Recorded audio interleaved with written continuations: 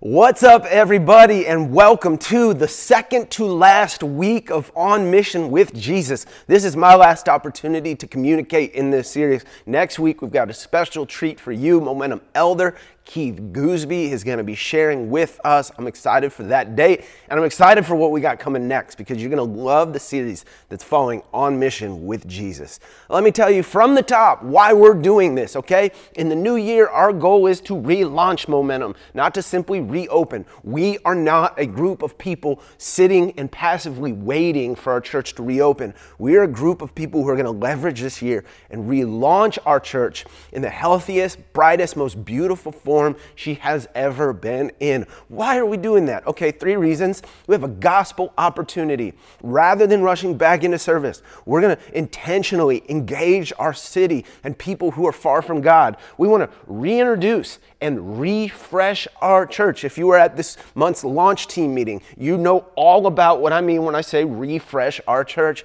Finally, here's our journey. We want a deeper faith and a tighter bond. As we go, here's the deal. We're taking a risk. We're doing things few churches do. We're going places that we've never been before. But as we join together in this gospel-centered risk, we're going to be bonded together in Jesus' name, and our faith is going to grow in the process. All that being said, I'm taking you straight into the text today because we're going to slice these verses to pieces as they have so much to say about our lives, our mission, and our following Jesus. Here we go. John 14. Let's go. It says, if you love me, keep my commands. And I'll ask the Father, and he'll give you another advocate to be your help and to be with you forever. The Spirit of truth. The world cannot accept him because it neither sees him nor knows him. But you know him, and he lives in you, and he will be with you. I will not leave you as orphans. I will come to you. All of this I've spoken while still with you. But the advocate, the Holy Spirit, whom the Father will send in my name, will teach you all things, and he'll remind you of everything I've said to you. Peace I leave with you. My peace I give you. I don't give to you as the world gives. Do not let your hearts be troubled, and do not be afraid. I remember being 23 years old and a brand new pastor. I was serving in a church and they had community groups, much like Momentum has community groups and different groups you can be a part of. And I was in a community group with a few other young couples, like Britt and I. We were newlywed. I was a new pastor. We're in a new group with several new couples. Now, I get a call from a woman in the church. And she says, hey, Matt, I heard you have a community group. I said, yeah, absolutely. She said, hey, I was wondering if you guys would be able to welcome in my daughter and her husband. They're kind of going through some things. They're having some troubles, and maybe getting into a good group would help them. We said, absolutely. This new couple joins the group, and for all practical purposes, they seemed normal. They fit right in, brought good snacks. We all hung together, did Bible talk and all this stuff.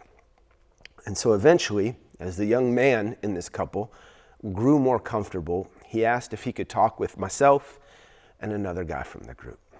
And we said, sure. We met up. It was one of our first times hanging out, and we were at a small coffee shop. And we said, well, what's going on, my friend? And he said, guys, I don't really know what to do. I don't really know how to handle this situation. I don't know if you know why we've actually joined your group. And we said, no, we don't know why you've actually joined the group. He said, well, here's the deal. For about the last year, my wife has been in a relationship with another man. We said, really? What have you done? He's like, I have no clue what to do. So he said, man, okay, that's a big situation and there's a lot going on there, but here's the deal. We're going to be here for you and we're going to be with you.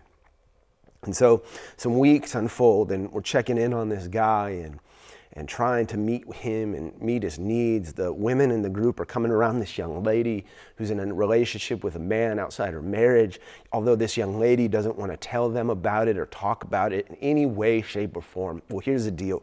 We pour our lives into this couple for about a year, and we're praying with this guy. All of us know, she doesn't know we know, he knows, he's told us everything.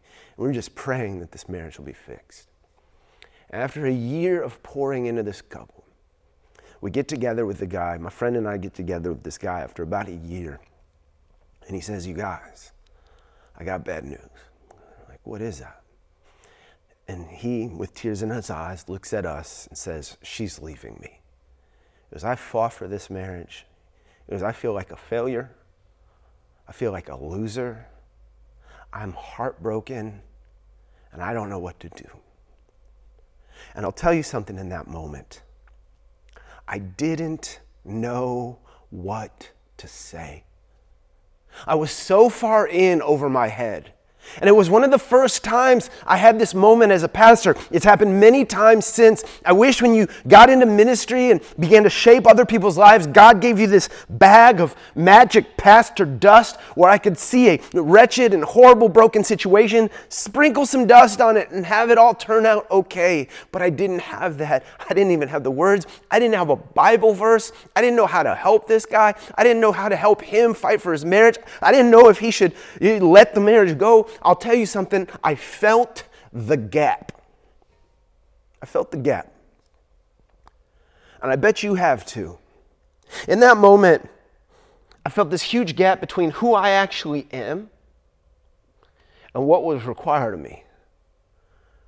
I felt the gap between what I was capable of, what I knew to say, the scripture, the counsel, what I had to offer in this moment, and what this moment was demanding of me. I apologize for the crummy graphic, but I think it's true for all of us. If you do faith long enough, or if you do life long enough, you're going to get to some experiences where you encounter this gap between who you are, what you bring to the table, and what's being demanded of you in any given moment. I don't think it's just for pastors and ministry workers and discipleship situations. I think it happens to all of us when COVID is dragging on and on and on, and you're exhausted and you have to sit down at a table yet another morning and help your child with online school when it hasn't been going good. It hasn't been going good from the jump, and it's yet another day with no end in sight. Oh, I bet sometimes you feel the gap.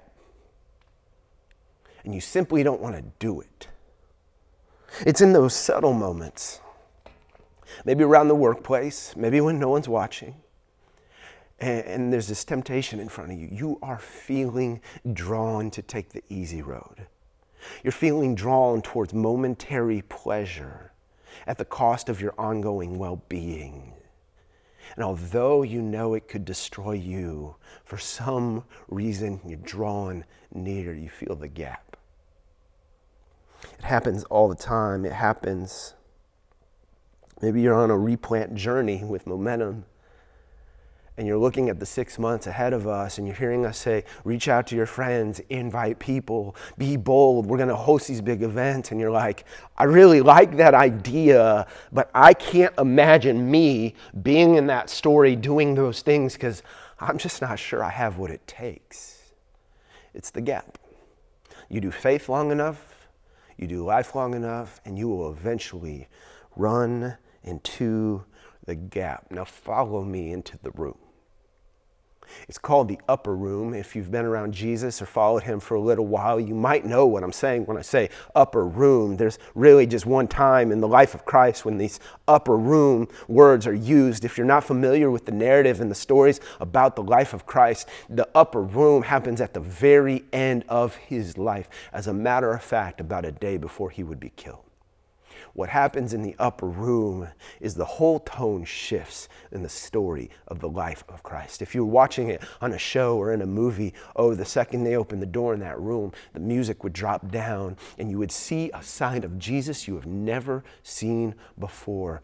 Oddly enough, he's about as clear as he's ever been, and at the same time as cryptic as he's ever been. It's one of the first times maybe these disciples, Peter, Andrew, James, John, Bartholomew, Matthew, and the others would see Jesus with a hint of anxiety in his soul. There's also activity and unprecedented act of service. Jesus, the rabbi, the teacher, the one high up on the hierarchy, has washed the feet of his followers. This is not something that would normally happen. He talks to some disciples on the side. He says, you're going to see one dip some bread in a cup that I hand him. That is the one who will betray me, although they don't know what betrayal is about to occur. You see, Jesus talk with Peter, and Peter says, Jesus, no matter what, you're not going to wash my feet.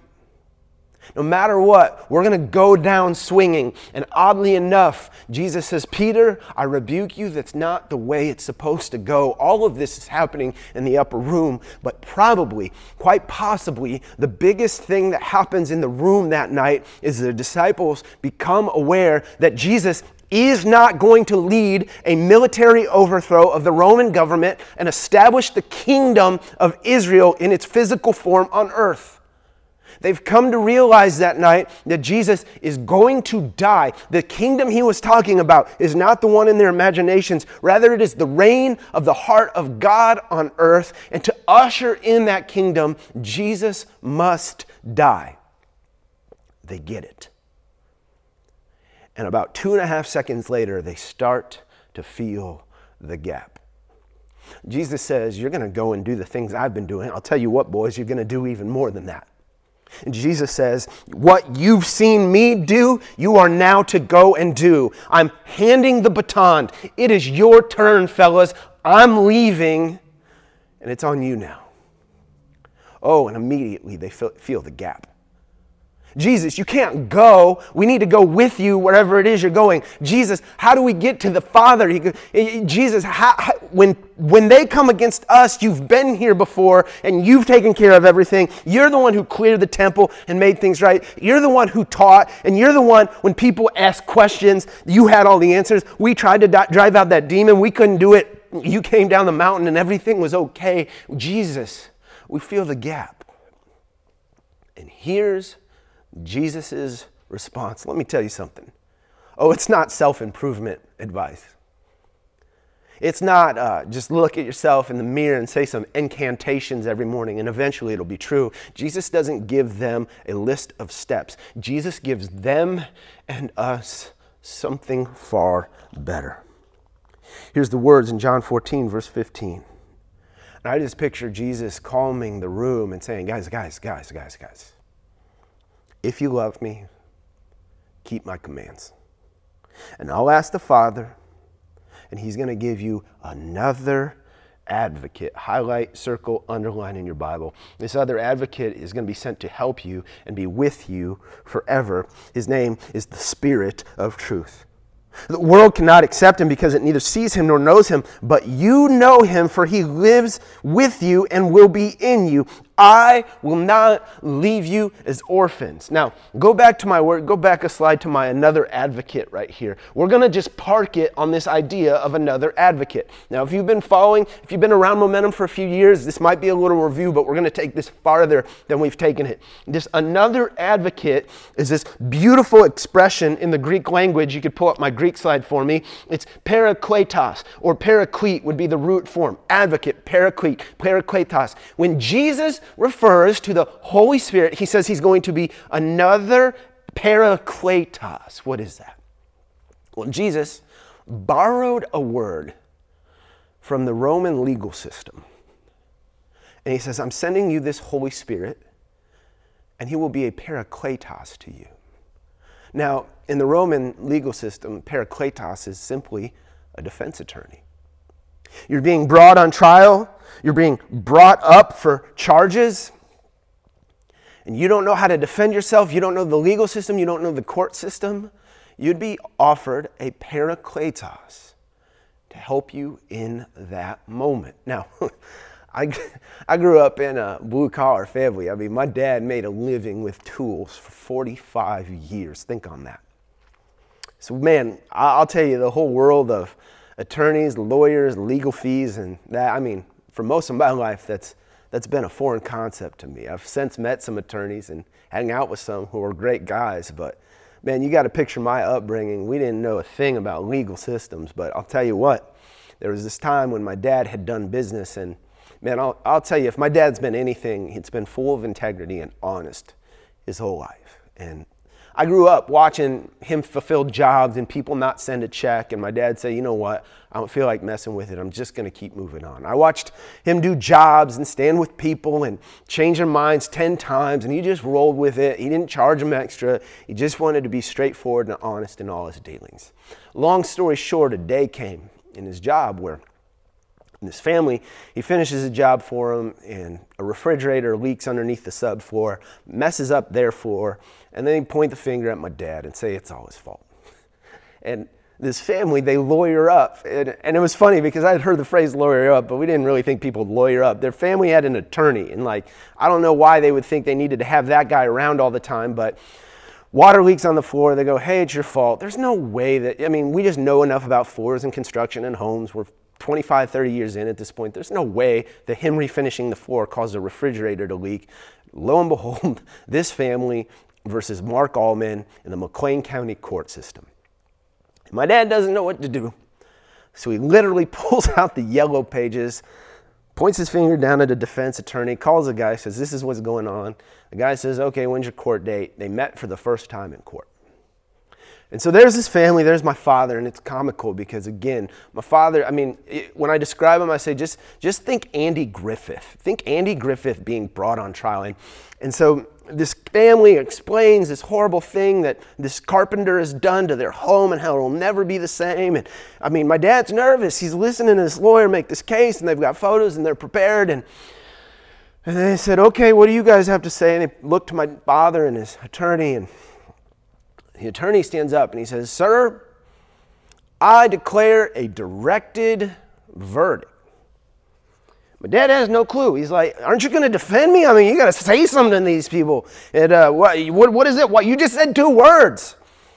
Right after that, the judge picks up his gavel on the thing. The court decides in favor of Mark Allman. 2 words. And so my dad looks at him. He goes, what's a directed verdict? And the attorney goes, well, I knew what they were saying is crap. I could see in the judge's eyes he thought what they were saying is crap. And so directed verdict essentially means we all agree this is crap. Let's be done with this and move on. My dad took back about everything he'd ever said about lawyers and attorneys at that point. Now, here was the thing.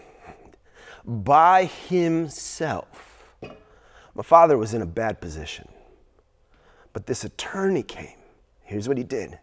He filled the gap between who my father was and what that situation demanded of him. Do you understand the power of our Savior, Jesus Christ, saying, here's what's going to happen. The Holy Spirit is going to come when you experience that gap.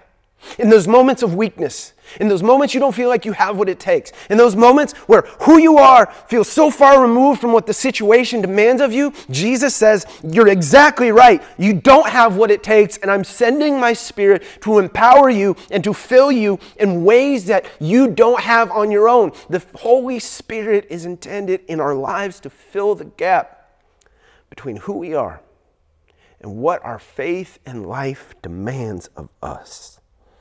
Now, that was review. I want to take you into this a little bit farther. Jesus would go on to speak and teach on that evening in that room and say, all this I have spoken to you while with you, but the advocate, here we go, that's our paraclete, our Holy Spirit, whom the Father will send in my name, here's what he will do. He will teach you all things, and he will remind you of everything I've said to you. Peace I live you, peace I give you. I don't give you as the world gives. Do not let your hearts be troubled, and do not be afraid. Now, this marks a hinge in the New Testament. From this time forward, Jesus hands the baton to the Holy Spirit in this moment. And he said, okay, up to this point, I've been teaching you and I've been leading you. But from now on, the Holy Spirit's going to teach you. Up to this moment, I've been the reminder. I've been the presence. I've been with you. But from now on, the Holy Spirit is the reminder and the presence and the one with you. If you were to look through the book of Acts, which essentially happens after, which would essentially be the rest of the story after Jesus' death and resurrection, the Holy Spirit takes the role of Jesus in the lives of the apostles. In other words, let me just make it simple. Everything Jesus was to his disciples, the Holy Spirit is to us today. Jesus was there to fight for the apostles and the disciples. Well, the Holy Spirit fights for us today. Jesus was there to instruct and guide the disciples. The Holy Spirit is now our instructor and our guide. Jesus was there to embolden these people and call the best out of them. Today, the Holy Spirit will do the same for us. I think about it like this. I apologize. I told you guys I could get a sports illustration in any single sermon if you just give me enough time. I think about the Tampa Bay Buccaneers and Tom Brady. You guys saw the story unfold this year, didn't you? Did you see this year's Super Bowl? Somehow the Bucs make it to the Super Bowl. Somehow, do you know prior to this season, the Bucs had the lowest winning percentage in the NFL? They were the worst team. Do you get this? And here they are, winning a Super Bowl this year. What happened? 2 words: Tom Brady. And in an instant, Tom Brady is added to this team. And they go from struggling and striving to championship caliber football. They're going to do the same next year. The Bucs, okay, here we go. Let me bring this down to earth for you. The Bucs trying to play without Brady is like Christian people trying to do Christian things without the power of the Holy Spirit. The Bucs are going nowhere without Brady. And you and I will go nowhere unless we learn to live in the power of the Holy Spirit in our day-to-day lives. Buckle up, we're going to fly. Here's 3 things available to you in the Spirit. Holy Spirit will fill the gap. Remember that gap? He'll fill the gap between the strength you have and the strength you need. Oh my goodness. Almost everywhere in the New Testament, you see the Holy Spirit pop up. You see the words power and strength. 2 Timothy, for God did not give us a spirit that makes us timid, but gives us power, love, and self-discipline. Jesus, his final words to these disciples before he ascends into heaven, but you will receive what? Power when the Holy Spirit comes on you.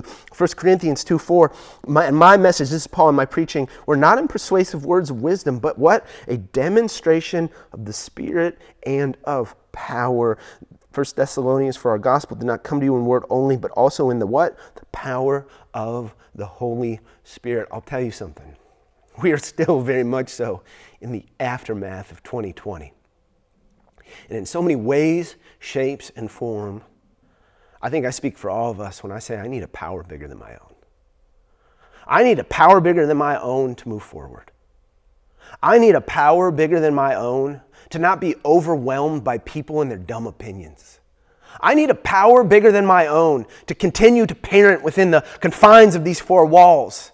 You college-age young adults, you need a power bigger than your own to figure out how to find a date in this. Where are you trying to take somebody? Where are you trying to go? How are you going to form a relationship in these conditions? You need a power bigger than your own. You need a power bigger than your own to be a part of a relaunching church. You need a power bigger than your own to be everything it is that God had in mind for you. This is the beauty of the gospel. See, we are not just saved. We are saved and given power to be everything we were made to be. We were given power. Come on, you remember this. God gave you a word. There's a work he designed you to do in your time on earth. And he not only gives you the assignment, but the power to fulfill it. The Holy Spirit will fill the gap between the character you have and the character you need. There's this words about the Holy Spirit that I've wrestled with for so long. As a young man, I just thought this was junk. It says the fruit of the Spirit, but the Holy Spirit produces this kind of fruit in our lives: love, joy, peace, patience, kindness, goodness, faithfulness, and self-control. And for the longest time, I looked at this list and I was like, I don't want that. I want God showing up in my life, and I want the fruit of the Spirit to be power, charisma, success, health, longevity, good friends, and pleasure. Like, I was like, what are we about to do for my time on earth with love, joy, peace, patience, kindness, goodness, faithfulness, self-control? Like, I want some, come on, man. God, is this your idea of blessings? Like, let's pour something. You can give everybody else that, but I want some other stuff. And then I started sitting down with couples. And I started sitting with people whose marriages are on the edge of falling apart. And I realized almost every single time you see a fractured family, it's because one of these things was missing. I thought these were a waste, and then I sat with men who had lost their businesses. I'd sat with people who had poured into a business for 25 years only to have it come crumbling down. And I realized almost every single time I saw a man ruin his career or lose his business, it's because one of these things was missing. I looked at my own life this year in the confines of quarantine, and the Holy Spirit brought me to the shocking realization that there will only be as much peace in my home as there is patience in my heart.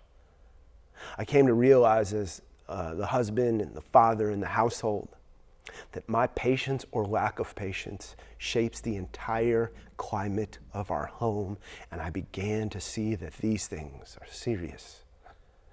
The scriptures teach, as you follow Jesus, as you pay attention to his Spirit, these things grow in you naturally. You're not faking it. You're not trying to make it yourself. They grow in your soul and bring health, vitality, and flourishing to every part of your life. Can I tell you one more thing about the Holy Spirit? He'll fill the gap between the words you have and the words you need. Here's what I mean. I'm going to talk specifically about our calling to impact the world in Jesus' name. I'm going to talk specifically, again, at the launch team meeting. You heard our plans to go into the city and host events and to draw people near. You heard that it is so important that we are a people marked by hospitality. It's important that we're inclusive people looking at the world around us for opportunities to invite people in. And if you're anything like me, you're like, I don't know how I can do that. I mean, I'm the king of the awkward conversation, Matt. How am I? I think one of the best things I could do is just sit back. I mean, I'll set up the tent and let's have some other people talk, because every time I do Jesus and talking, I never feel like I have the words. To that, Jesus would say, or better yet, Jesus already said in Mark 13, whenever you're arrested and brought on trial, whenever you have to speak for yourself, you know what he said? Do not worry beforehand about what to say. Just say what is ever given to you at the time, for it is not you speaking, but the Holy Spirit. Did you hear him? He said, if you were talking with Jesus, you're like, Jesus, I can't do this. I never know what to say. I don't have the words. He'd go, oh my gosh, who told you have to know what to say? You're like, I should, right? I mean, I do that in my workplace. I do that, out and about. I like to know what to say. He says, no. Not in my kingdom. In my kingdom, your job is to show up. And I promise, in that moment, the Holy Spirit will give you what you need. My friends, you don't have to have the words. All you have to do is show up. Now, when we talk about this, who doesn't want it? Who doesn't want character and power and words? Who doesn't want to see Jesus move in new and special ways? We all want that. But we all land in the same exact place. I don't feel that way. Matt, why don't I see the Holy Spirit showing up more often? Where is this? I want it, but I don't see it. I've been saved for 20 years. I haven't seen it. Well, there's a lot to be said there. But I can tell you where to start. It begins with turning on your receptors and beginning to listen. I found this picture this week, and you might be going, what the heck is that? Well, I'll tell you what that is. That is a visual representation of all the radio waves that are present in air on Earth at any given time. Okay, that's Earth folded out. And the different colors are different types of radio waves. You have CB radio and police communications and first responders and military radio frequencies. You have cell phone towers, cell signals. You got Wi-Fi, you got Bluetooth. At any given moment, they say, if you could see even just a shade of the radio waves that are present in the air all around us all the time, if they were all visible all at once, you couldn't see your hand in front of your face because you're surrounded by them. But it's only when you tune in that you actually experience them. It's only when you open your phone and you experience it's online and being connected to a tower somewhere. It's only when the radio comes on in your car. It's only when you send something to somebody via Bluetooth that you experience those waves. Can I tell you something, you guys? The Holy Spirit is the same way. If you want to experience Him, you've got to tune in. And so, what's your first step? How do you do that? You simply go, Holy Spirit, I'm listening. That is not complicated. That's a few short words. Holy Spirit, I'm listening. But my friends, in the kingdom of God, that's about as deep as it gets. Holy Spirit, I'm listening. My friends, you've been given a gift. He'll bridge the gap between the strength you have, the strength you need. The character you feel that you possess and the character that life demands of you. The words you feel like you have and the words that you actually need. And He's He's broadcasting to you even in this moment. My question is, are you tuned in? I love you guys. Have a great week. Peace.